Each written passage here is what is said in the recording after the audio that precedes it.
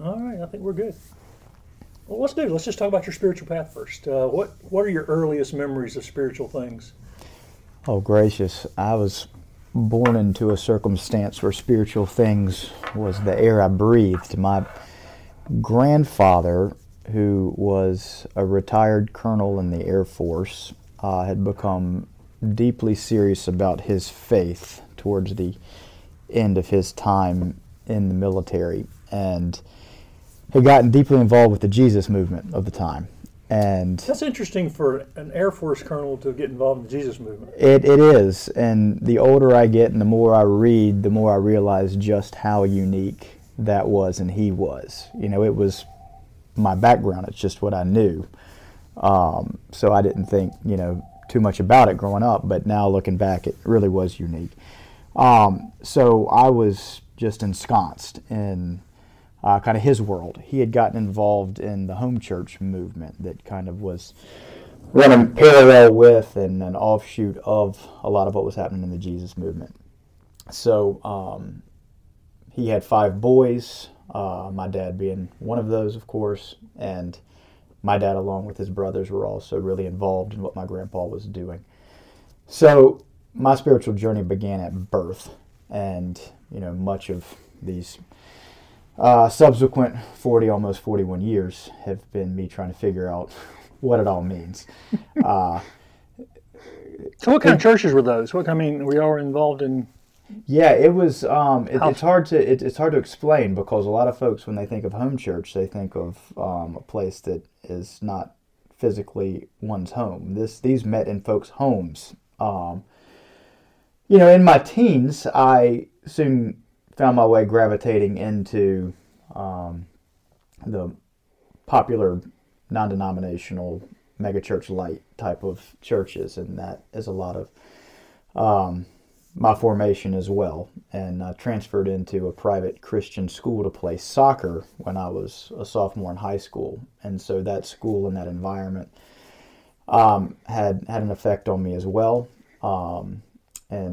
So again, as I was saying a minute ago, my life has really been, and particularly these last 15 years, and a lot of my reading, I think, is informed in ways that I'm not even aware of me trying to figure out, who am I? What from my background do I celebrate and bless? What from it do I give thanks to those who love me and say, this is not the way that I necessarily see it all anymore?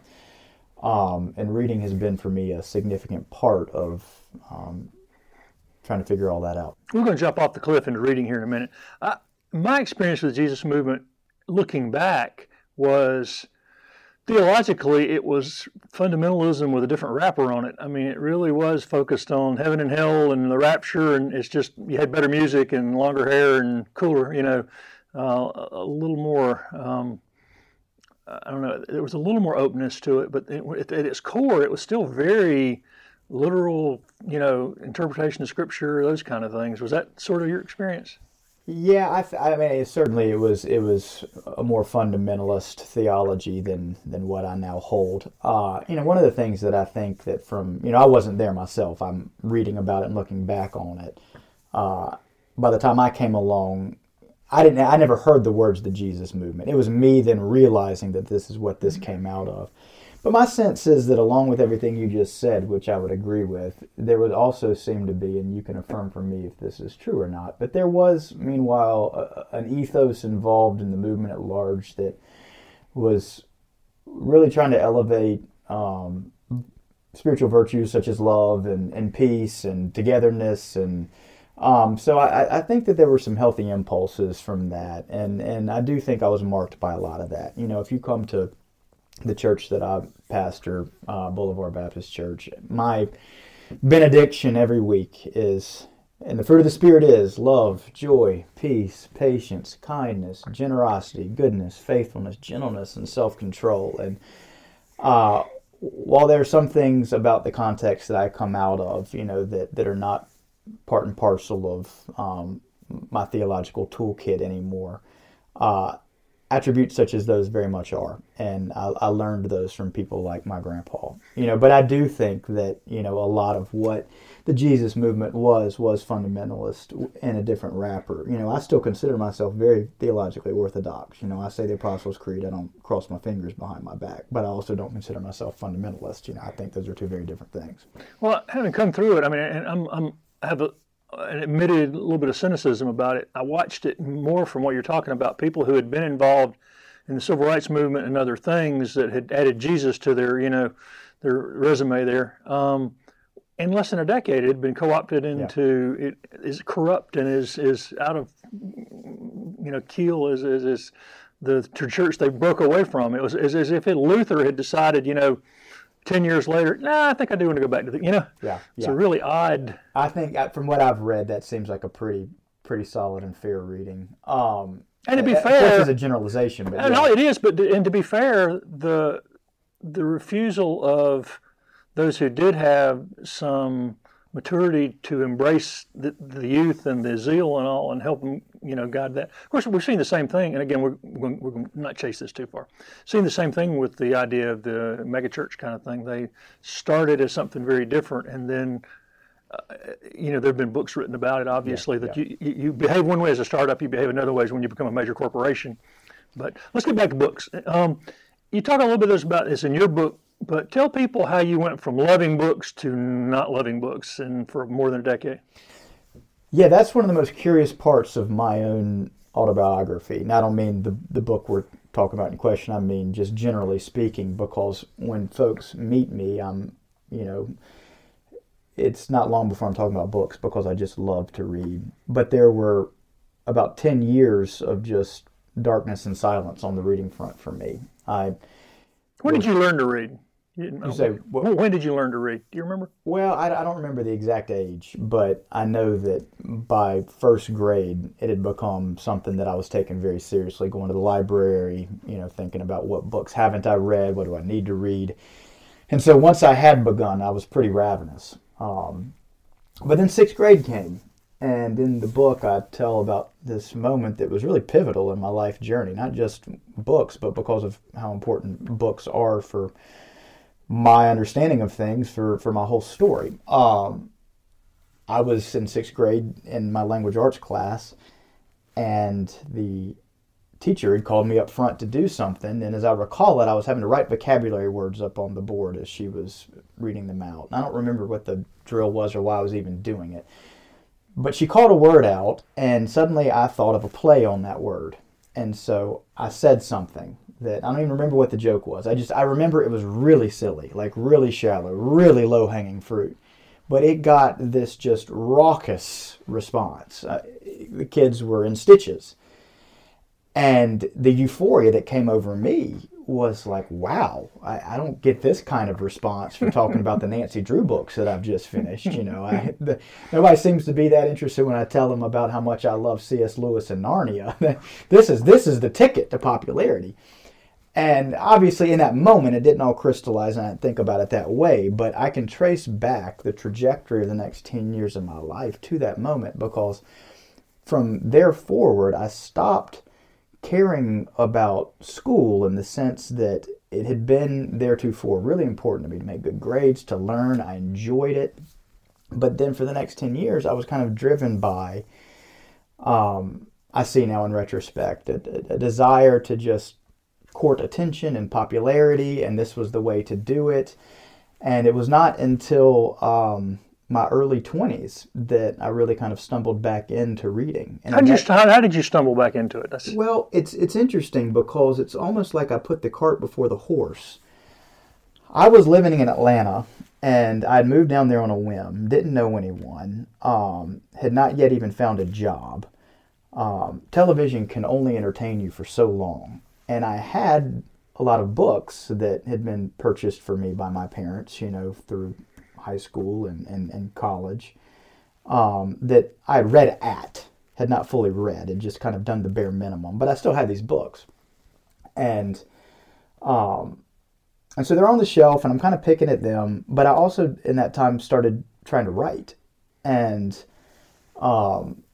I started really getting into trying to write fiction, which kind of inspired me to become a little bit more serious about reading some of these books. And suddenly, now that nobody was assigning them to me, I fell in love with them. And concurrently, and like I say, almost more causative than correlative, my writing is what had led to my reading. But then that further affirmed for me that I wanted to be a writer. So I was really falling in love with both things in some senses at the same time. It probably fairer to say that I was falling back in love with reading. Do you remember what you were reading then? When just got you back into the groove? Well, I was doing really simple things then.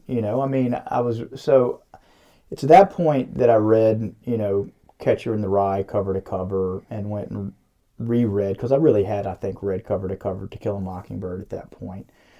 Read A Separate Peace at that point.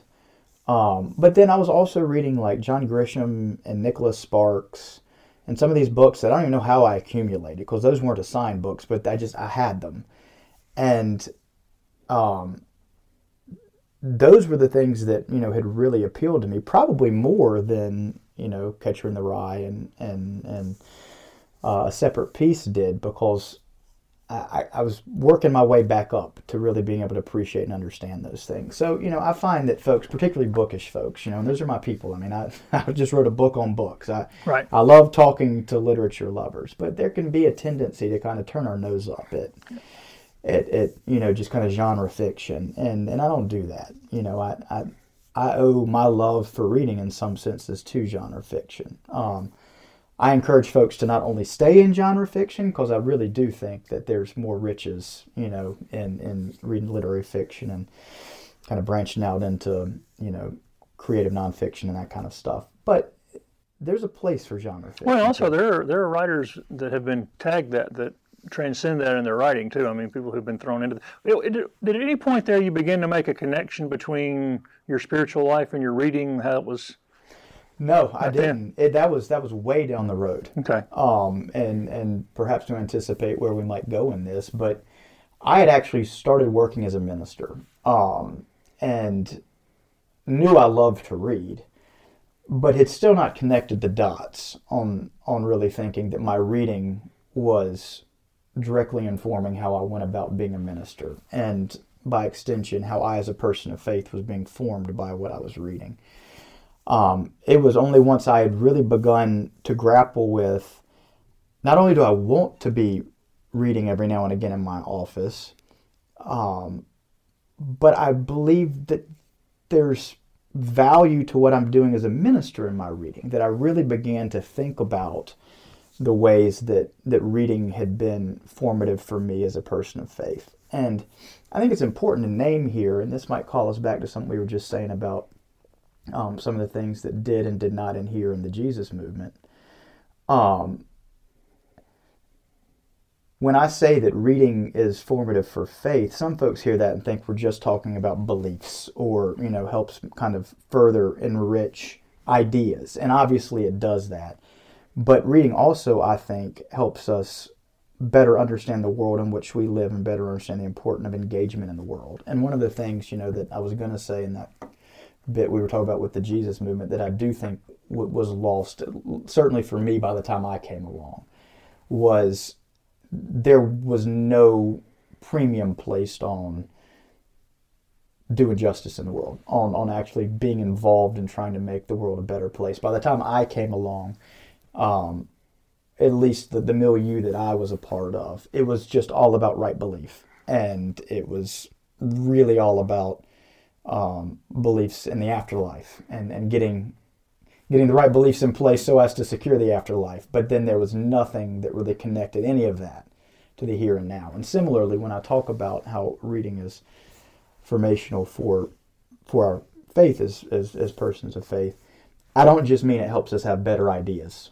It actually does a lot more than that. It helps us understand the complexity of the world and how we ought to be involved. We're going to talk some more about that in a minute. And the other thing that you're talking about, that since I'm a generation and a half ahead of you, that the one thing that was a mark of almost any of either the communes and the Jesus, bookshelves were packed. People were reading. Mm-hmm. I mean, that was a reading if you'd gone through just public school education, then you were not given a buy on reading, and reading was required, and everybody developed and that thirst for knowledge and wanting to, whether it was to argue or whatever else, to have these bases of knowledge and reading. We're going to touch on this and then come back to it. How did you get to the place where you felt like you needed to write a book called The Pastor's Bookshelf? Well, that's a perfect follow-up question to what we were just saying, because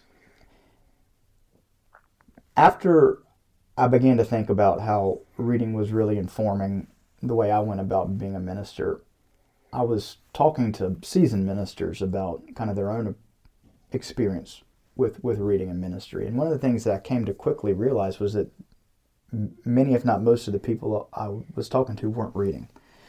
But what was curious about that was that my guild, ministers, almost to a person, claim to love to read. And I don't think that's insincere. Now I know that there are, a small wing of the church where reading and learning, there's no real premium placed on that, but that's really small. Mm-hmm. On a whole, pastors love to read and care about learning. I think that's true. But be that as it may, when I talk to seasoned ministers, a lot of them who purported to like to read, I then found weren't really reading. And I was troubled by that because I knew they weren't lying to me. I knew that there was something else. And then in conversation with, a seasoned minister at one point, he said something that stuck with me. He'd said, "Yeah, I love to read. I just don't ever have the time for that luxury." And I thought, that's it. There's the thing. We think of reading as a luxury. And that then explained why I would feel, as a minister who was actively reading and thinking about that as part of my call, why I would still feel, in some sense, guilty, or as if I was doing something I wasn't supposed to be doing when I'd sit in my office and just read a novel for an hour. And so the book really then was born out of that realization, which is that this is absurd. Obviously we're not called as ministers to just come into our offices and read all day, but there is an important place for reading in the vocation of ministry. And so part of what my book tries to do is get pastors to reframe our understanding of reading from considering it a luxury to instead beginning to think of it as a vocational responsibility. Well, one of the things, and I hadn't thought about it really, I don't think, at least in any, when I was reading your book, I was thinking most of the people you're talking about here have advanced degrees, and having been through the seminary systems myself, 2 of them, no one ever encouraged reading. It was never even on the agendas anywhere. It was never, there are a lot of things, but you would think any intellectual inquiry would include some sort of, the pastor's bookshelf. They would say, look, here are things, just as the English is the leading frank of the world because of Shakespeare and the King James Bible, you would think, here are books you probably should read to have a better understanding of what you're doing, but it's just not even on the agenda anywhere. Well, here's hoping the pastor's bookshelf will start getting Get on into the syllabi and on the agenda for seminaries and pastoral formation. But I think that's absolutely right. And I think one of the reasons for that is that we tend to think of reading as purely informational, when studies show that reading is far more formational than it is informational. So if there are 2 core theses to my book, we've just named them. The first is that reading is more formational than informational, and that beyond that, then, particularly for pastors, reading should not be seen as a luxury, but as a vocational responsibility. Now, that being said, this book, while it's called The Pastor's Bookshelf, 2/3 of the book, have nothing to do with ministry. It's really just about the importance of reading and how it's formational. So I do think this is a book for more people than just pastors. But specifically speaking, that second thesis is directed at pastors, that it's not just a luxury, it is a vocational responsibility. I want to try to hit on some of those. I kind of want to do a speed round here before we do that, just talk about reading in general. Yep. I don't remember what it was, and I made a mark, but I couldn't find what I wanted to ask you, but I couldn't help but think. Have you read Hans Ruckmacher's book, Art Needs No Justification? No, I'm not. It's a very small little, almost a pamphlet-like book, but it was in response to how should great minds and great people of great faith express themselves? Should it only be in matters of faith, and great art is great art. I was seeing a connection between an appreciation for reading and an appreciation for art, and I think it's very real. I think it is too. I think people who don't read don't appreciate art very much. I mean, it's hard. It's more difficult to. Well, I think that's probably right, because I think that one of the things about reading is, along with encountering great stories and great ideas, we're also developing language and categories for both expressing and comprehending things. And, particularly as people of faith, if we believe that we are finite beings ultimately trying to, speak about and be in relationship with something that is so much greater than us and ergo mysterious in so many ways, the best we can do is have lots of really great poetic ways of trying to explain the otherwise ineffable. And deepening our language and our familiarity with all kinds of different images and metaphors and things like that can only expand us. And thus, somebody that's done a whole lot of reading is more apt to probably be able to not just look at a piece of art and just appreciate it from just a purely aesthetic, receptive standpoint, but have kind of more categories for being able to then understand what it is about that is so striking to him or her as they take in the piece of art. More text. So true of music, anything. Right. Yeah, I was thinking, and what you just mentioned, we'll get back to. I'm going to get to the pastor's thing in a minute, but whether you're preaching at Bob Jones or you're preaching at the Metropolitan Community Church, you are looking for ways to teach like Jesus taught. You're looking for illustrations and parables, and I mean, you and I have seen there's a lot of really terrible pastoral illustration books out there that have been sold for years. Yeah. But that's only going to come from one spot. I mean, you're not going to be inspired, and it's either going to be from great literature or from bad literature, because very few of those are personal. You can only, as much as you have to preach, you can only have so many personal illustrations that are going to. Yeah, that's right. And Fred Craddock, the acclaimed preacher, he refers to this as the reservoir, and that you're filling up the reservoir.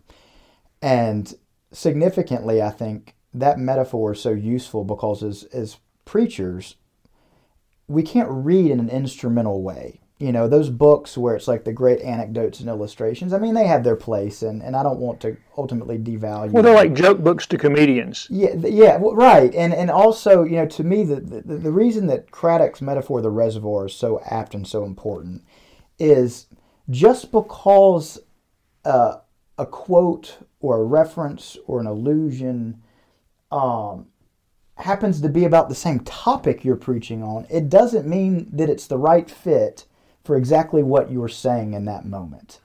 Mark Twain famously said, there's all the difference in the world between lightning and the lightning bug, and there's all the difference in the world between a quote that sort of fits, but is just like your way of wanting to say that you've read, Dostoevsky or Hemingway or whomever, and the quote where it's the exact right Dostoevsky quote that brings out the texture of all the rest of the sermon. And you can't do that by trying to shoehorn it in. It has to be that you're working on the sermon. All of a sudden, that reservoir that you've been building up, it's there. You didn't even know it was there. And then there it comes to you unbidden. And it's just the right one. And so you either have that in the reservoir or you don't. And it's one of the reasons that I say that we can't read in instrumental fashion. It has to be, we read by faith, not by sight. We just know that we're being formed by these things, and that when suddenly the right time comes to be able to implement something from this, that it will be there. Well, even the reservoir of an understanding of Scripture. I mean, if I had a quarter for every sermon I've had where they've taken a scriptural passage and done what you just talked about. And look, I am not sitting here in some sort of grand judgment, because I know it's a difficult thing, and you'll get a Saturday night and you think, I've got to figure something out here, you know. So I know the scripture and I know what I want to say with it, whether it has anything to do with it or not. Sure. And, you know, sometimes good can come out of that, because, again, that's alliteration. You're using scripture as literature to tell a story rather than trying to contextualize it. But sometimes you get caught in that no man's land to try and do both. And so that's the classic, you know, that is the textbook definition of eisegesis. Right. You know, and yes, that unfortunately does happen too often. And this is why, for me, I think starting with the biblical text, and now I'm talking about preaching specifically, not starting with a verse, but starting with the biblical text, and then praying over and determining where a pastor feels he or she is being led in the sermon writing process, but then not coming at it along with that by saying, but I read this really great quote from, this great, Elizabeth Strout novel, and, it's a Pulitzer winner, and that's going to sound really good if I can drop from her Pulitzer Prize winning novel in there. And here, this is this really meaningful quote. So now how am I going to build the rest of this around that? Right.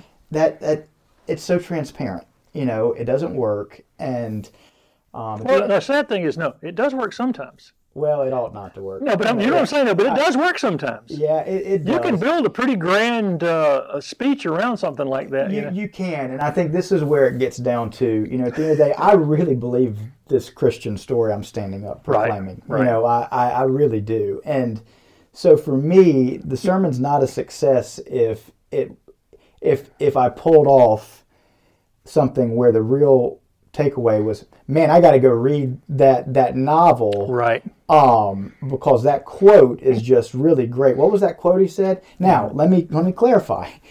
I am thrilled when somebody comes up and says, after that sermon, I went and checked out from the library this book, or went on Amazon, got it back. I love that. One, it means, somebody's listening. Right. But two, that is significant. But for me, it always has to be in service of, the greater gospel point that I'm trying to make. And if it's been built around from start, the literary reference, and that's the thing that is the real takeaway, then I don't think I've done what I've set out to do. Like I said, started into it and kind of stumbled, but I'm going to kind of speed round through research that has demonstrated that reading for pleasure is linked to increased empathy, social cohesion, knowledge of other cultures, cultural capital, the ability to regulate moods and relax, helps you connect with other people. The idea that classic reading has an effect on neuroscience in ways they're just beginning to find out, and they had people read various novels and measure brain activity. It's been shown to slow the process of Alzheimer's, improve focus, improve emotional intelligence, boost creativity. A Yale study found that those who read long-form literature at least 30 minutes a day actually live longer, 2 years longer than those who don't. I know you've said all these things, but people don't know it. I see it as many of the same people that I see in the gym every day. I hope their reading habits are similar, because they do find, I know a lot of people who, for whatever reason, have decided to get healthy, and once it's like any other habit, once they can't imagine not doing it. My mother's in her late 80s, and she can't imagine not going to the YMCA 3 days a week and working out, and so it's one of those things that you build those in. One of the lines I came across from Stanford study that not only talked about audiobooks and print books having the same impact on the brain, which I thought was interesting, opening blood pathways and stuff, but it talked about reading increases our tolerance for uncertainty, and they did some, and I think that's where, I know in my deconstruction, that addiction people have to certainty is, if you only read a very narrow, place, then you miss that. But our schools seem intent on sacrificing reading to the altar of STEM, even though those same studies have found that reading understanding improves math abilities. So the evidence is pretty solid, but let's pull it back to your practical, to your audience. One of the things you mentioned early on and kind of echoed through the book is, some of your fellow pastors don't see it as practical, whereas, classical roots in faith, at least in Western, civilization, has deep dives into the classics. You couldn't have gone to any church school having read all the classics, 100 years ago at all. Liberal arts education was, science, math, language, all that. But you talk to a lot of pastors. Any idea why they don't see it as practical, or why there's been such a shift in education away from reading? That's a huge question. It is, and I'm going to take that last question itself. I think there's two questions in it. I think that one of the reasons that we as pastors don't tend to think of reading as practical goes back to what we were saying earlier about equating practical with being informative and immediately implementable. Mm-hmm. If a pastor were able to show how his or her reading immediately applied to XYZ sphere of their ministry, they would then feel more like they've been given the green light to read. So I think that we think of practical only in the sense of what can be instrumentalized right now. And we think of reading then from that informational standpoint, because that's the only thing that can be instrumentalized. It's like, okay, well, here's this great thing I've learned. Here's this stat, or here's this quote, or here's this thing that I can now put in right here. And then it's practical. But one of the things that I'm really arguing for in this book is to think about reading from this formational standpoint versus informational, where that is qualitative, not quantitative.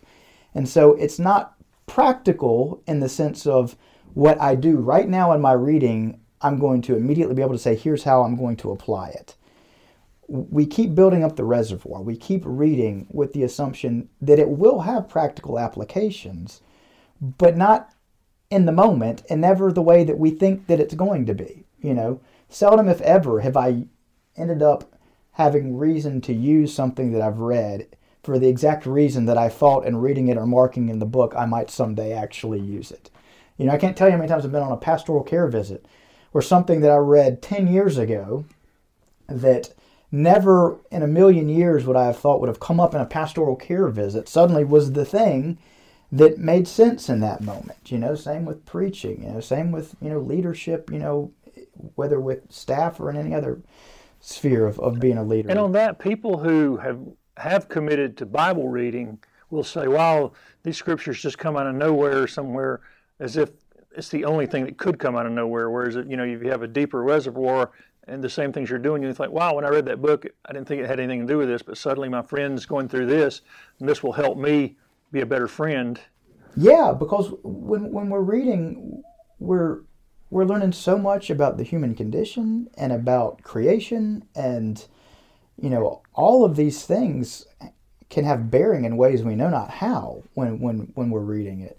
So I think that is why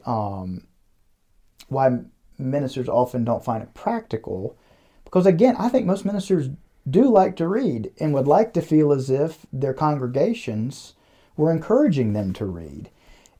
We have such a kind of utilitarian understanding of what church work and ministry is supposed to be about, such a transactional type of thing, that it disincentivizes, in fact discourages pastors from reading, because it's not an exaggeration to say for most pastors, and my book again was born out of this, having experienced it myself, if suddenly we pull out a book that's a novel and sit in our office and read it for a while, there's a sense that it's a dereliction of duty, a sense of, I hope nobody comes and pops into my office, because then they're going to think I'm not working. Right.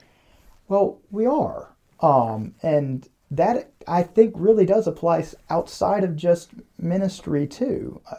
My book specifically maps onto how this applies in ministry, but I think this is true of any vocation, because I really do think that reading doesn't just enrich us as pastors, it enriches us as human beings. And it's a steeper path for people who don't come into it as a reader.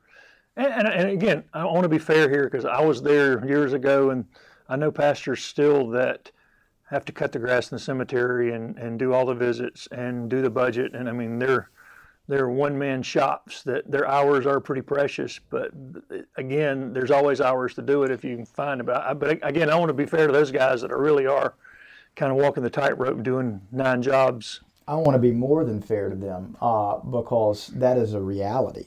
And in the book, I say several different times, I mean, the ministry is notoriously a vocation to where there are little to no margins. And so in the book, one of the other kind of big jumps I make after talking about not thinking of it as a luxury, but thinking of reading as a vocational responsibility, is then to say, okay, well, then how are we going to do that? And to start encouraging pastors to think of an hour spent reading in the office, not as time spent reading, and certainly not as sermon prep, because the type of reading we're talking about isn't directly applicable for this week's sermon, but to start thinking of that as a pastoral visit. Machiavelli, who I don't typically invoke as the person we should follow. And there are good reasons for that. Yeah, but one of the things striking about Machiavelli was he would get dressed up before he would go to read any of the classics. And it's because he felt like he was beholding different geniuses and felt like they deserved that respect. And one of the reasons I think that's a really interesting thing is what it suggests is that he realized he was in dialogue with another person, even though that person in most cases, was no longer living. And so just like we as pastors, when we go into a pastoral visit, we're going in for an exchange where it's not like, at least pray God, I hope it's not like, we go in thinking, all right, well, here we are, the wizened ones that are going to dispense all these pearls of wisdom and knowledge. Instead, we go in knowing that we've been called in to have, conversation with the person with whom we're speaking, knowing that we both are going to be enriched by this dialogue. In that same way, I think that when we carve out an hour as ministers each day on our calendar, and the only way we can do that is if we really believe that this is, a vocational responsibility. But if so, then we will make time for it in the same way that we make time for, going on a hospital visit, for doing any number of the things that we have to do in a given day. But so carve out this 1 hour, understanding that in reading, we are being shaped by it. And moreover, if we're reading with a pencil in hand and making notations, and we're speaking back, and the sum result is we will be shaped by and enriched by that conversation with that reading dialogue partner that will then inform the person we take into the flesh and blood pastoral visits, but also into the pulpit and into any type of staff meeting things that we're doing, any vision casting, any committee meetings. All the things that we do as ministers, I really think, will be aided by those pastoral visits with the writers of the books we're reading. And it's unfortunate that the same people who might feel like, I don't want somebody to walk in when I'm reading a novel, would not have that same reaction if they're doing a correspondence Tom Wright course on the Galatians or something. Yeah. They would see that as, because that's the thing I've been disappointed with over the years, is I walk into a typical pastor's study and it's full of commentaries and other biblical study books, either that or those, and I'm not going to chase this too far because you know how I feel about Austin. I've talked about this before, the cult of leadership, where they basically have taken Peter Ducker books and put Bible verses to them, and that's led to some sad church structures in many places I've witnessed. And actually I had a nice loud argument with John Maxwell in the mid-90s at Willow Creek's first leadership conference about his speech that day was how lonely it is at the top. And I said, have you been to the bottom? That's the leadership book's missing there, But that I don't see, I know a good example of even in Christian education and stuff, a lot of the offices I've walked into, academics, it's still, but I remember when Lee Royce, was former president of Anderson College, Anderson University, came here, and we met somewhere and became fast friends. I went to his office. There were novels, there were books on nature. The mind was inquisitive, But pastors, for some reason, if you walk in, I guess they're worried people will walk in and see this whole shelf of novels and think that why do you have shelves of novels? There's an education aspect among the congregation to that idea. And really the whole instinct of the founding of most of the Ivy League schools was that education blunts the worst instincts of man, and that the key to that's reading. Yeah.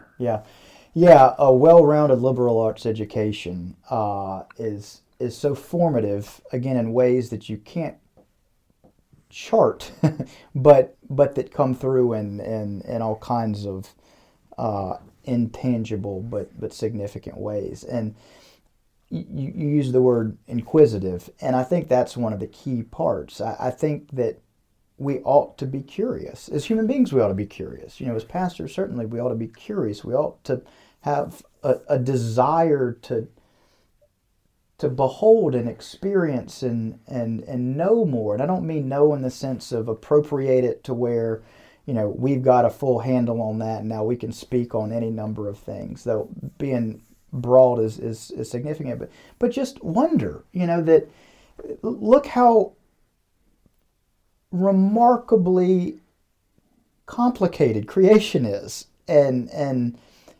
why would we not want to read as widely and as broadly as possible, to just try to just encounter and behold so many different things? And so, one, I think that there are plenty of times when one would go into a church context and there aren't even the commentaries and other books on the wall, which, so let's give credit to the fact that there's at least that.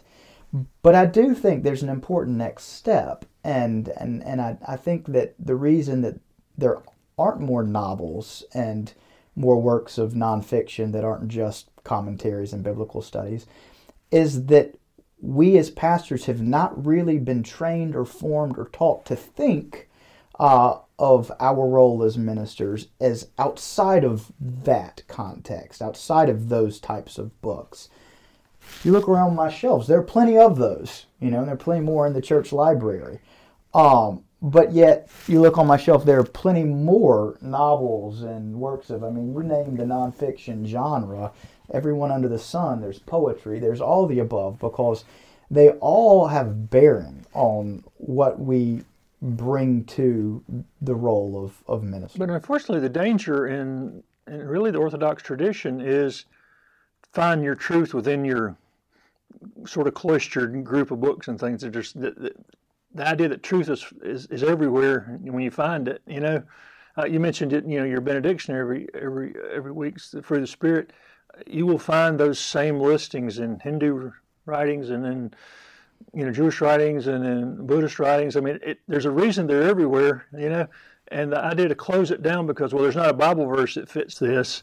Well, C.S. Lewis made that point better than anybody, now we're in 2022, 75, 80 years ago, go read, God in the Dock, his collection of essays, and, no greater, Orthodox authority than C.S. Lewis to speak on, the very thing you're talking about. Except for G.K. Chesterton. Oh, well, and he pays... and he borrowed a lot of his stuff from Chesterton. He pays homage, to Chesterton. I know, he does. He says it's his spiritual father, so he gives him credit. So. And so if Lewis is my spiritual father, then Chesterton is spiritual grandfather. Yeah.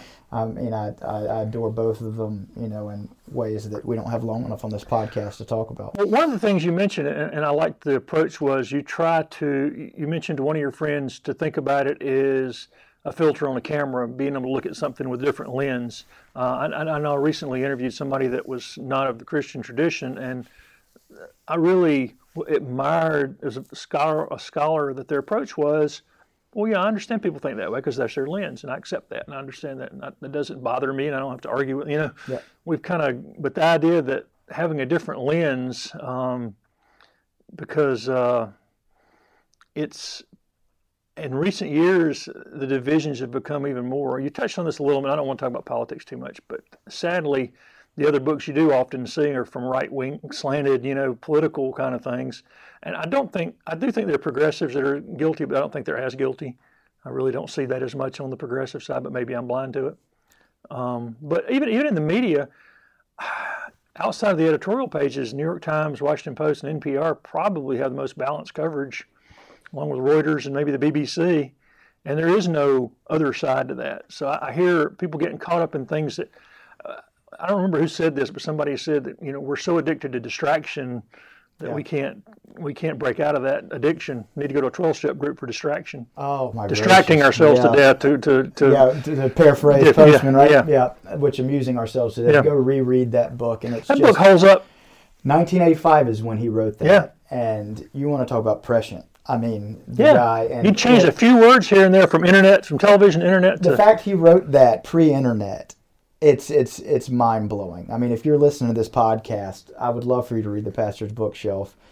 Go read Amusing Ourselves to Death. You know, that's a book. It is a great book. How do you think literature helps transcend these biased approaches to the world, though? I mean, how does that help you? Well, I think it certainly is helpful. You know, I do think the spirit with which we read is where we have to start that conversation. Because a lot of times, particularly in the culture, the echo chambers that we have now, there's a lot of kind of social capital that one can get for him or herself by looking like he or she is informed and weighing in on things in a way that didn't used to be before the internet. Because it used to be that if you wanted to kind of identify as an informed person, you had to go read the newspaper.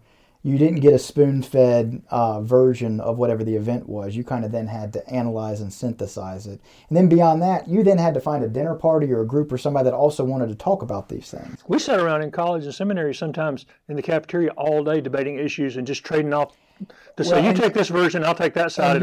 But you'd found a group that wanted to do that, right. Is the point. You know, I mean, that wasn't just, you had to kind of seek that out. But there were a lot of readers then. I mean, there were more readers then. Yeah, that's probably true. Now you just have to kind of log on and, you know, get onto, you know, your preferred social media platform, and you can, you know, just share an article that you happen to like the headline of. But, you know, if it was a New York Times article or if it was a Wall Street Journal article or wherever, then you look like, you know, you were, you know, a really deeply read, well-informed person. You may or may not be, but it's just sure. The kind of context in which this stuff is done has changed. But so that's a digression to say that now we are kind of incentivized to at least signal toward being read, and then that can be something that then does what's a virtue and that causes them to actually begin reading some more. But then, you know, any virtue can quickly be turned into a vice if we're not careful, that we're not reading with the right spirit, where all we're then doing is going to read to further kind of bolster and uphold the arguments that we and kind of the team that we identify with are levying against the others. And you see that happening all the time. If we read with the right spirit, you know, if we read with a curious and open spirit, to where it doesn't mean we come in, you know, as these neutral, there's no such thing as a neutral, you know, objective eye in the sky for we as human beings to take. That's a myth. That's a lie. We all have a perspective. But it doesn't mean that we can't go in open to being either persuaded or at least to acknowledge some nuance in something that might kind of change our view on and warm us up towards something. I guess that leads to what you read, because it really, if you're broadly read, even if your spirit is a little off, you're going to run into things that nothing new under the sun, you know. I mean, you start reading, if you read enough, you're going to realize, wow, all the things we're talking about are you know, I thought about recently, it could happen here, a novel written in the 30s. Yeah. It sounds like it was written in 4 years ago, you know? Yeah, that's right. That's right. People think, wow, people have been talking about and thinking about these things a long time, and we forget that because there's no social media. Yeah, well, they're reading and writing about them. You know, to go back to C.S. Lewis again, there's an essay actually in the book I just quoted, Guide in the Dock, called On the Reading of Old Books. I even quote from this in my book, where he talks about the significance of reading older books, because one, it does show us some of these things that universally have happened time and again, but then also it kind of gets us out of our moment with our own kind of presuppositions and preoccupations, and look back and realize that, you know, we have this long stream of history before us, and lest we kind of get out of that, we tend to think that we're the first ever, you know, and the only ever. And there haven't been all these before us, and pray God, many after us, you know, unless, you know, the Lord should return with the kingdom, or we we do something to right. ourselves. But reading old books, he has a great line in that essay. He says it's not that they're superior to the future books, but we just don't have access to the future books. You know, we can't access those. So we've got to, if we want to get out of the current moment, we need to go back to the old books. But I've handed people books that they were completely unfamiliar with, that were 60, 70, 80 years old, And literally, when we get back together, their jaws dropped. They were like, I can't believe this. How did I never hear of this book? You know? Yeah. Of course, the same reaction I had, I think, when I went to 2 seminaries and got out and thought, I never read Chesterton a single time in seminary. How do you get out of seminary, a Christian seminary, without reading Chesterton? Yeah, well, that should be required reading everywhere, along with many other things. But you talked about the filters thing, and I do want to come back to that because I think it is a good way of getting at the way that reading can be helpful in transcending some of the kind of gridlock that we otherwise find ourselves in. I was taken at one point by a friend of mine. We were in D.C. This was right around the time that iPhones had become somewhat ubiquitous. So I don't know, about 2008 maybe. And all of a sudden he pulls out his phone and he's taking a picture of, I don't even remember what it was. I mean, there's a million things to be photographing in D.C., but I remember him taking it and then saying, my gracious, it's like I've got this really expensive camera and then I've got these couple filters, and he shows me how he's got like 2 or 3 filters he can put over it. And I thought, okay, well, yeah. But then as time went on and the iPhones became more and more sophisticated and we kept getting more and more filters that we could put on, I then began to realize that it had deep affinity with the way that I understood the benefit of reading when people would ask. Because for me, the really enriching aspect of reading, again, the formational piece, along with the building of the reservoir, these go hand in hand, is kind of the enriching of the lens through which we see things. So whereas used to be you'd have a camera that you took one picture of and then you'd wait forever for Walgreens or whoever, to develop it, and then you had it. Then ultimately we got to this place with the iPhone where you had a picture, but then you had a couple of different filters. And you're looking at the same thing, but with, slightly different filters. It's the same image, but now you're able to look at it from slightly different, in slightly different ways. Well, now we have all these different filters to keep looking at this same thing, but that gives us a different way of seeing that same thing. Reading does that. The more we read in a way that we're not conscious of, it is layering the lens through which we're looking at the world. And ergo, necessarily, there is a kind of more enriched, nuanced way of seeing whatever one's beholding. Yeah, and that back to that affinity with how other people are seeing things.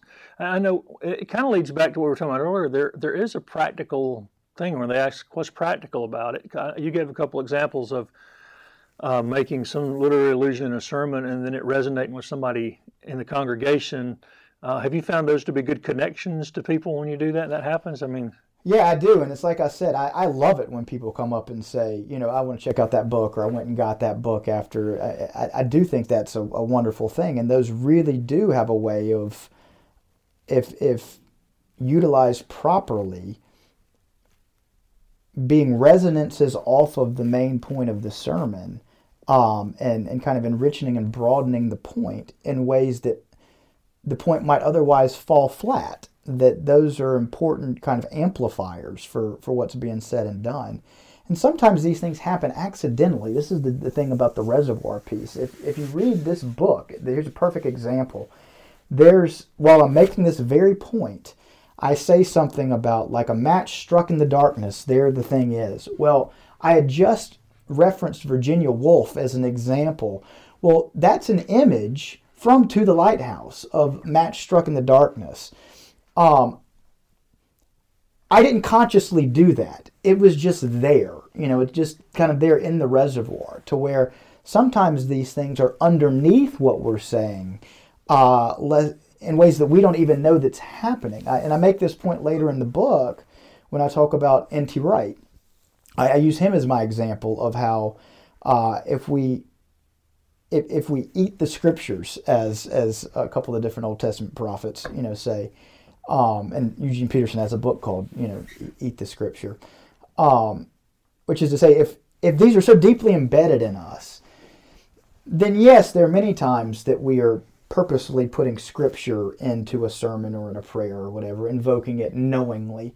But there are other times that it's become so deeply embedded that it's just the way in which we express things. And so that doesn't only apply to Scripture, that applies to our reading, that images that we take in, that phrasing, that language, some of these things get in, and for every time that we then use it knowingly and overtly, just as many times, because it's in there, it is underneath something that we're saying in ways that we're not even aware of. It's muscle memory.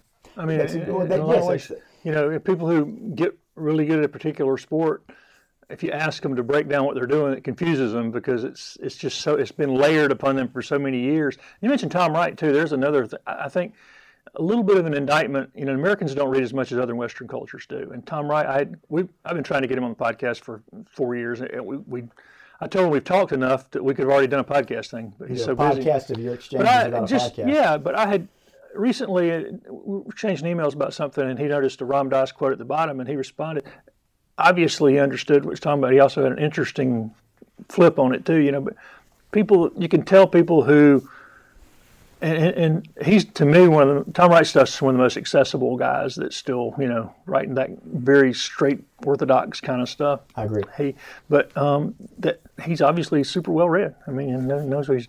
Well, and so the reason I use him in that part is because in his, all across his literature, like you're saying, but certainly in his popular level biography on Paul, he talks about how the Apostle Paul was so effective as an apostle and an evangelist in the kind of Mediterranean Hellenistic milieu in which he was living and moving and having his being, because he was so steeped not only in kind of the Talmud and the Jewish history and theology and all the above. Not only because he'd sat at the feet of Gamaliel, but also because he was so well versed in Stoic philosophy and Platonic philosophy and all of these different branches of Hellenistic wisdom traditions and philosophical schools of thought. So he was able to translate from the one to the other, and that only happens by reading. And so he's making that point about the significance of Paul's reading for his carrying the gospel into other contexts. But then what he does in that is he then references Scripture in a way that it seems pretty clear to me he had not in that moment intended to use a scriptural wordplay, though he had. And I'm sure after the fact, he probably looked and said, "Oh, that's from," but it was so in there. It's the way he expressed it. He looked, I like that. Yeah, right. Yeah. Well, you mentioned that it's oft forgotten. And last week's podcast, I was talking to Amy G. Levine about the missing Judeo part of Judeo-Christian, but the education aspect in the Jewish culture today is even still elevated among most other American cultures at the very least. I mean, being educated and well-read and all is a highly prized thing. And that kind of leads to the next thing. You mentioned that reading of fiction is a path to wisdom. How's that been true for you? Fiction, James K.A. Smith says that stories and fiction work on us at a subterranean level. And I like that language for expressing it, because I think that's 100% right. All great stories work on us in ways that we don't know we're being worked on. We are learning things about the human condition in ways that we don't know we're being stretched and broadened and informed. And moreover, that we'll never be able to fully articulate. But with each novel we read, and here I'm speaking again. I've said there's a place for genre fiction, and it's not to say it doesn't happen with genre fiction, but I'm talking much more kind of literary character driven, less so plot driven fiction, because what's happening is we're encountering all these different people, walking in their shoes, living their experience, seeing the world through their eyes, encountering people through their eyes, and we are being formed and enriched by all of that in ways that contribute to, and this goes back to, you talked about just the way that reading from a neurological standpoint rewires our brains and has been shown to have direct implications for the way that, readers tend to prize more than others critical thinking and ambiguity and all kinds of different things. Fiction is one of the things that really does this, because it really strengthens our appreciation for just the complication of things, the complexity of things, the ambiguity of things. And it helps us to become more empathetic. It helps us to become more loving. It helps us to understand others in ways that we often, because we're just circumscribed by our own lives and our own situatedness, we otherwise don't have the access and the opportunity to encounter others in that way. And so fiction does all of that in a deeper way than even nonfiction can do it, because it's important to read about things happening in the world. These are both and.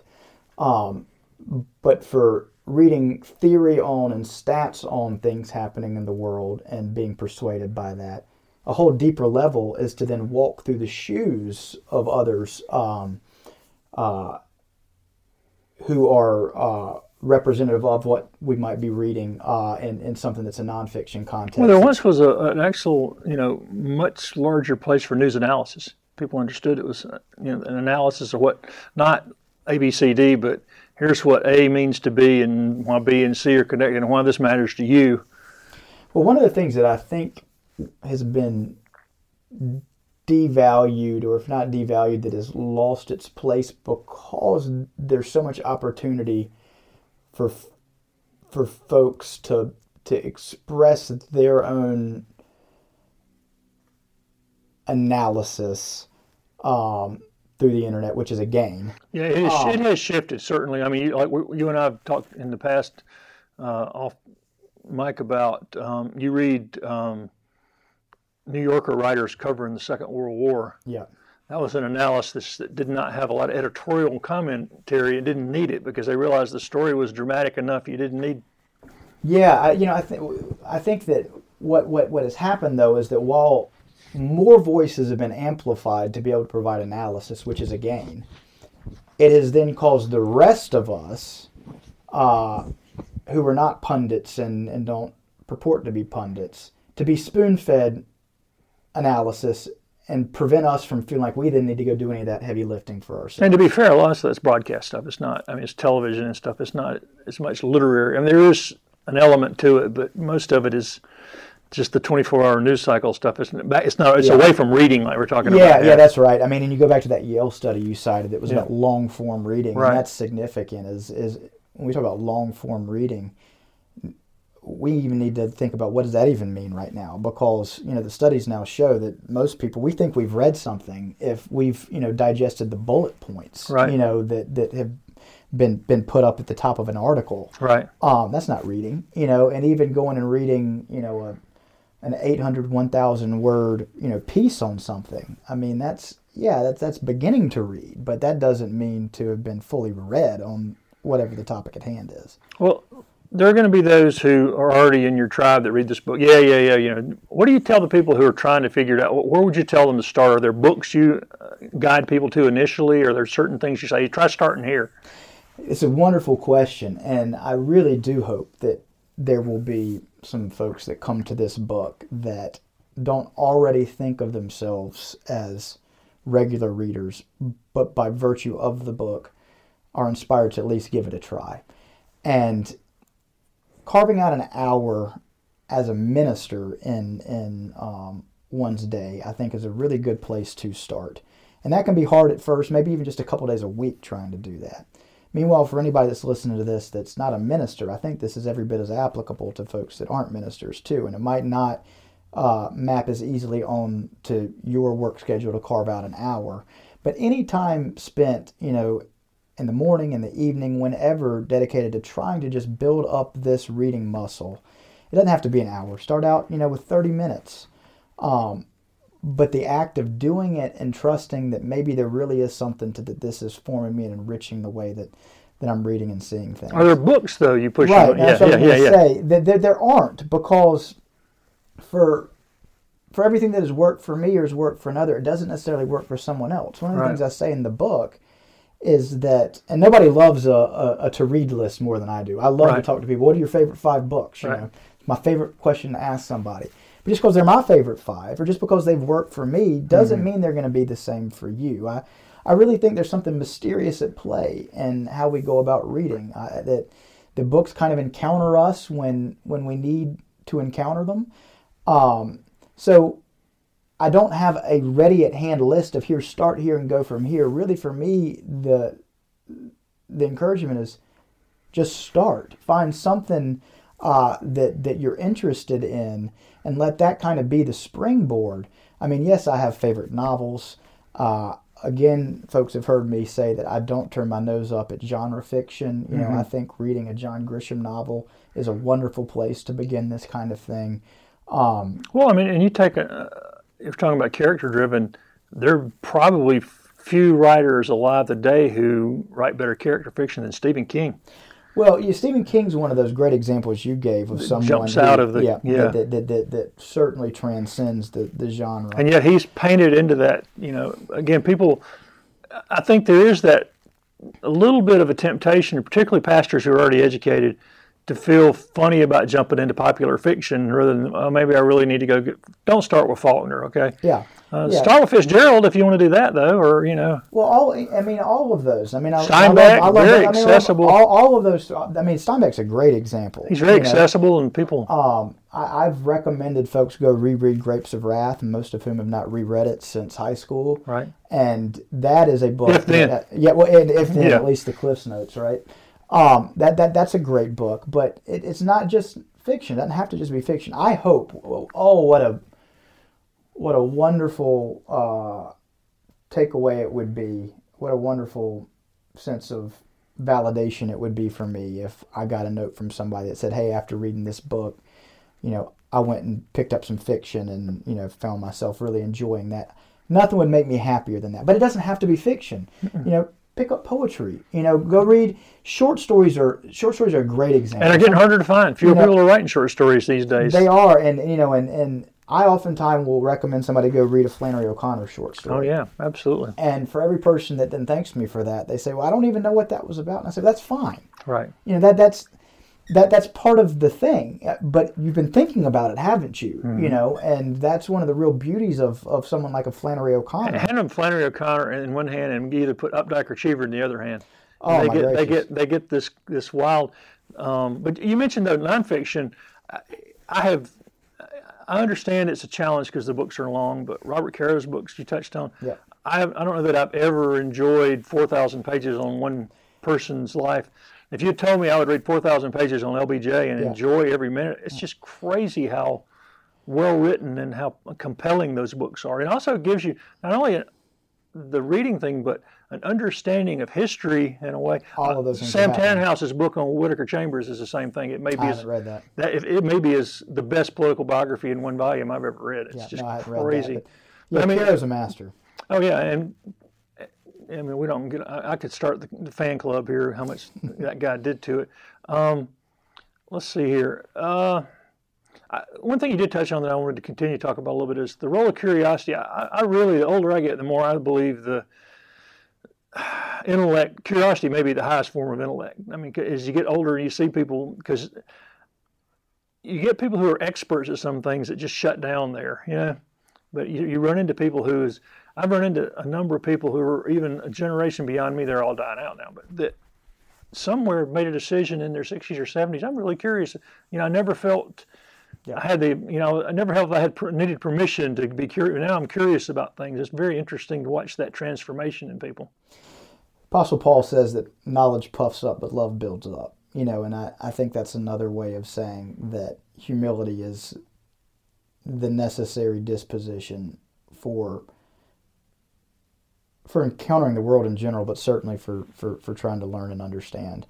Because it can be seductive to take in, some heady information, or, read a Faulkner novel and then be able to, kind of just passingly in conversation, I just finished off The Unvanquished, for the second time, or, oh yeah, have you read Absalom lately?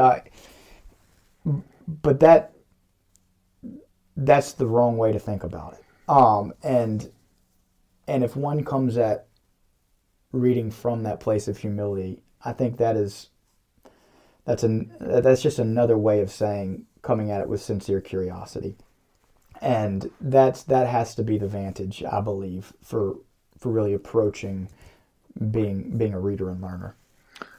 Like you said, the last probably third of the book is aimed at pastors, and one of the things I just wanted to touch on, don't want to spend too much time on it, but you talked about notating. Mm-hmm. I also noticed you said you don't use a Kindle, which I have found by far the easiest way to mark up and take notes. I mean, you go back and your notes are organized, and they're right there, page by page, what you've marked and written in. It's well, and I note there, I have a little notation there, though, that I think everything I say is about marking up a book, physical book is directly transferable to somebody reading on a Kindle or Nook or any other type of reading device. A lot of readers don't mark up. I mean, to be fair, there are people who are, I know people who are very literate and can remember massive amounts that they've never written in a single novel they've read. I do too. Yeah.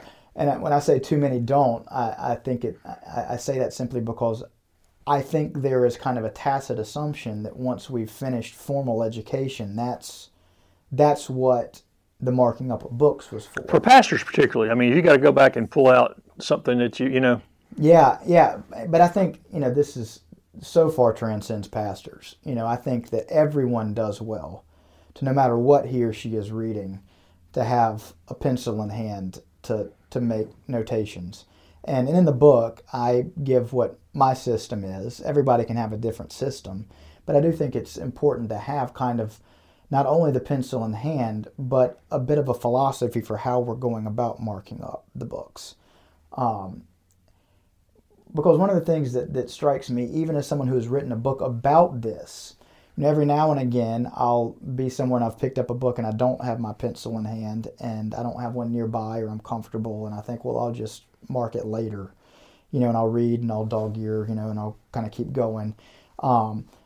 And I'll have thought, when the thing strikes me, I'll think, oh my gosh, yes, what a jewel is this? I won't forget this.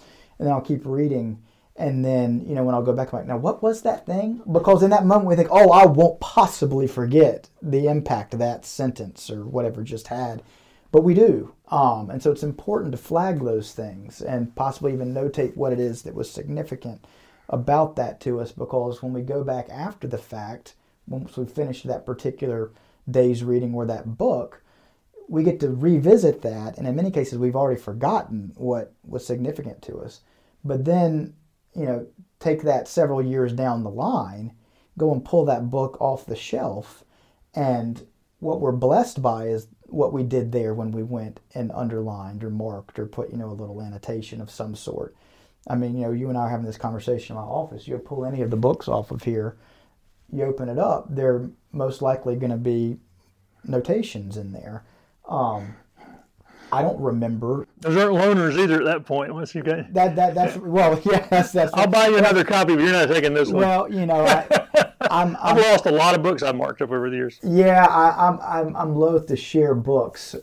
As somebody who wants everyone to read, I'm really bad about then sharing. Well, we have a nice library here. Yeah, well, and I'm possessive of and territorial of them because also, I never know when I'm going to need them again. Just as an aside, and it's not really an aside, but if you are looking for books, you can go on eBay and for $3 to $5 shipped, you can get almost any book you ever want. That's right. It's incredible. You buy used books, they're going cheaper than they've ever gone now. I've never seen books this cheap, and I have to be careful because I can go on and order 10 books. I can too. And they'll buy 3, we'll give you 2 free. Well, I'll get 2 more while I'm ordering. But I mean, books are accessible. In the library, we've got a good library system here, and if you do have a portable reader, even your phone, I encourage people to keep a paperback or something on their Kindle on their phone if they get stopped in traffic somewhere.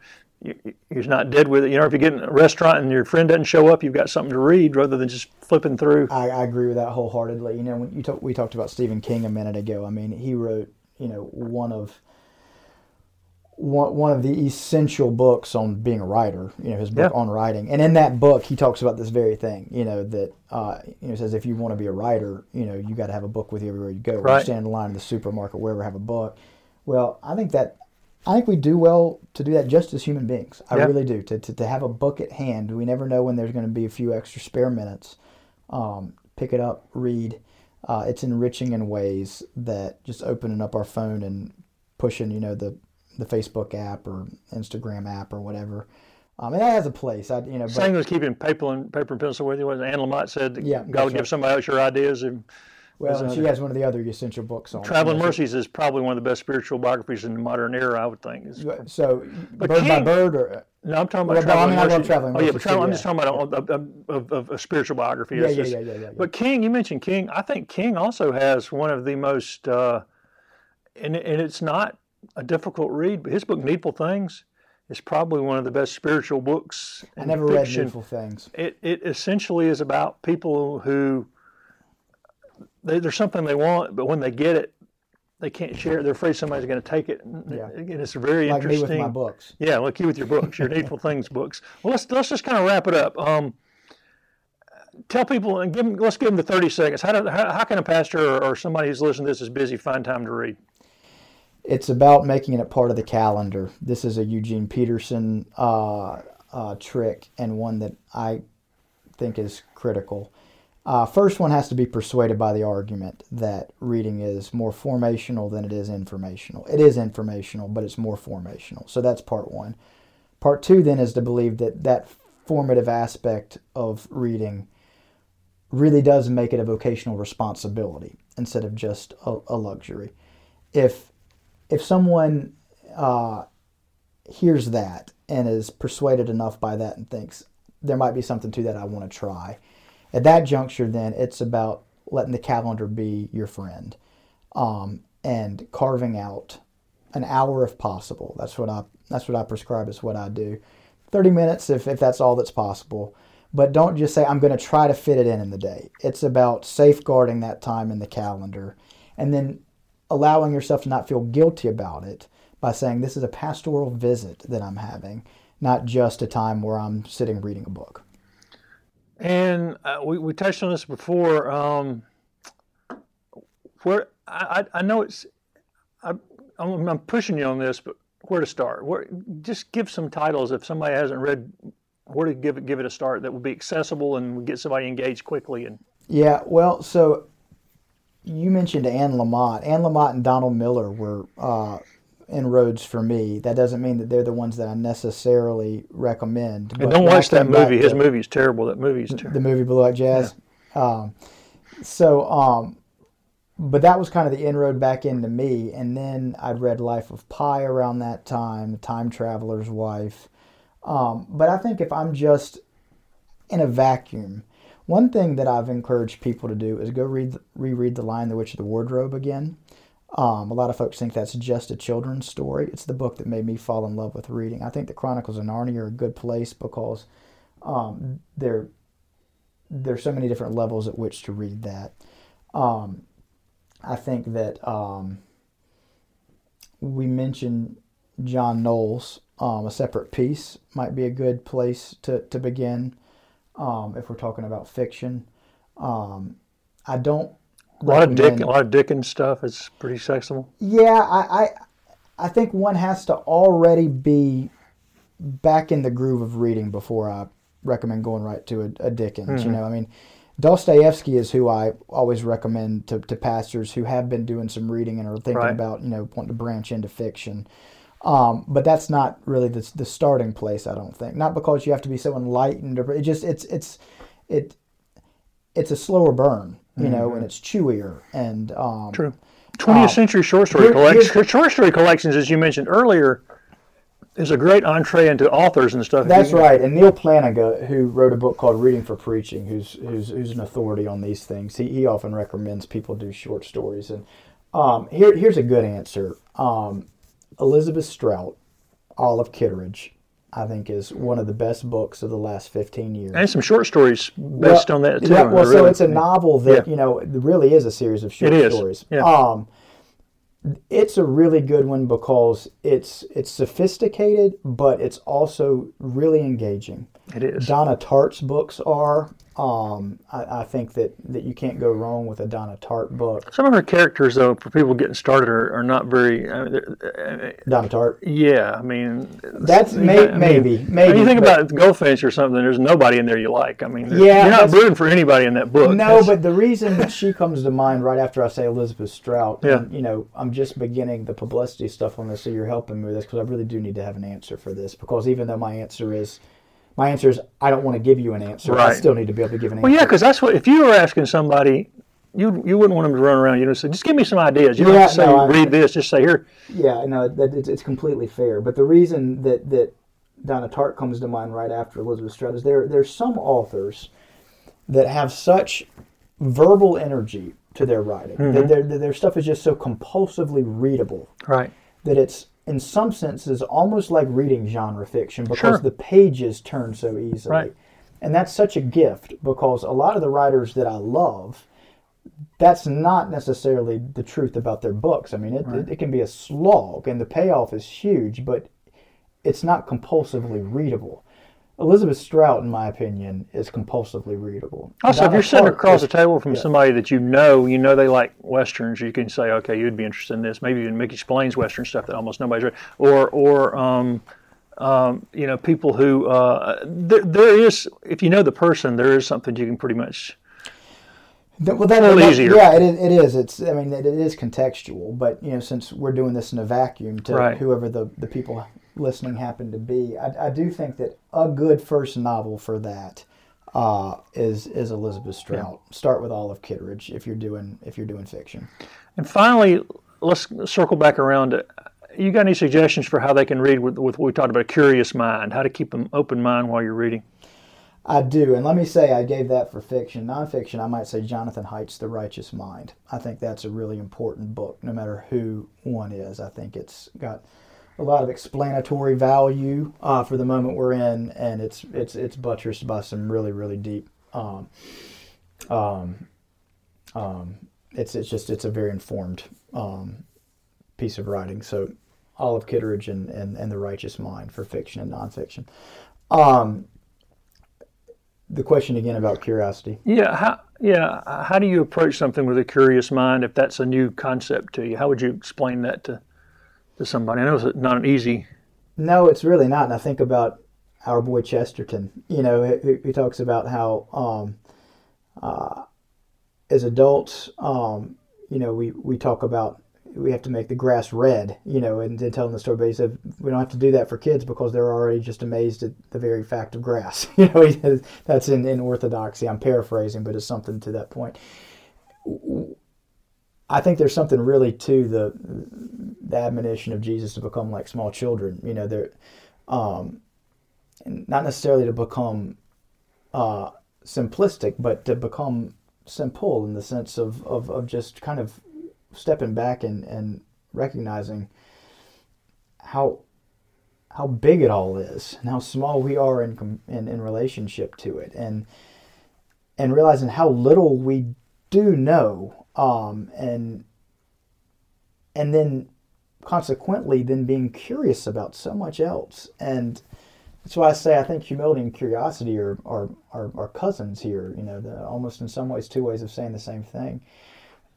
I really think that, for one, it's a looking in the mirror and saying, when it comes to my intake of news, of literature, of anything, am I honestly approaching this with a desire to know more and be broadened and stretched, or do I have kind of an already built-in perspective that I'm just trying to bolster and buttress? And that's an easy thing to do. I mean, it's not the right thing, but it's an easy thing to do. We're all guilty of it, But I think if we start in the mirror and realize, okay, well, I don't know that I'm engaging the world in general and reading in particular with enough kind of curiosity and openness to start trying to do a little bit more of that is important. And then to approach reading and life in general with a little bit more generosity of spirit, I think, is important. And I think that the two go hand in hand and are mutually reinforcing. We don't have to necessarily agree with everyone on everything, at least have a charitability of spirit to say, I do want to hear where you're coming from. And here are some things that I can acknowledge in what you said, even if I don't ultimately agree with your point of view. And reading is maybe one of the few places where you can privately become that more childlike and more humble as you. It may work into the areas, but you can read a book and enjoy it and have fun, and it's you don't have to. Nobody's watching you. Nobody's judging you. It's a place where you really take yourself to a different place. No, that's absolutely right. And I just had that experience back to back with reading two novels by the writer Richard Powers. He won the Pulitzer a couple years ago for a book called The Overstory, which to read that and realize it's a book about trees, but to realize the complexity and the immensity and the long, long, long history of something we take for granted, trees. There's a blurb on the book. I'm pretty sure it was President Obama who said it. Said something about I've not been able to look at trees the same way since. Well, I haven't either. I mean it's been probably 6 months since I read that book. I have a deeper wonder and appreciation for trees. And then soon thereafter, his newest book had come out, Bewilderment, which I didn't like nearly as much, but yet it really gave a greater sense of perspective to the reader for just how expansive the known universe is, which is something that I don't think is a generalization for people pay enough attention and respect to, but certainly not as Christians. We don't, and we need to. So yes, I think reading is one of those things that continues to humble us if we come at it with the right spirit. Reminds us we don't have everything figured out. Yeah, we need constant reminding of that. Books available from Amazon, other bookstores, and everything? Yes, books are available from anywhere books are sold. So please, I would love for you to give the book a read, and would love to hear from you if you do read it, because as I say in the postscript, as readers, we pine for other people to love reading the way we do, and there's nothing that brings more joy than to encounter another reader and to get to talk about books, which is one of the reasons you and I struck up such a quick friendship. That is absolutely true. You find somebody else in that tribe that you started reading, and it's you have to. At least for me, if somebody knocks out multiple books in a week, I've been reading since before I started school, and it's hard for me to imagine somebody not enjoying that, Yeah. Well, we do have, like I said, we do have a good library here, and they'll find things for you, and they have audiobooks, and I suggest audiobooks to some of my friends who are just trying to get back into it as well, to say, look, almost any of the great works of literature are available for free on audio, and listen to it, and you kind of get into the rhythm of the story, and it makes you want to read. I encourage everyone to do that.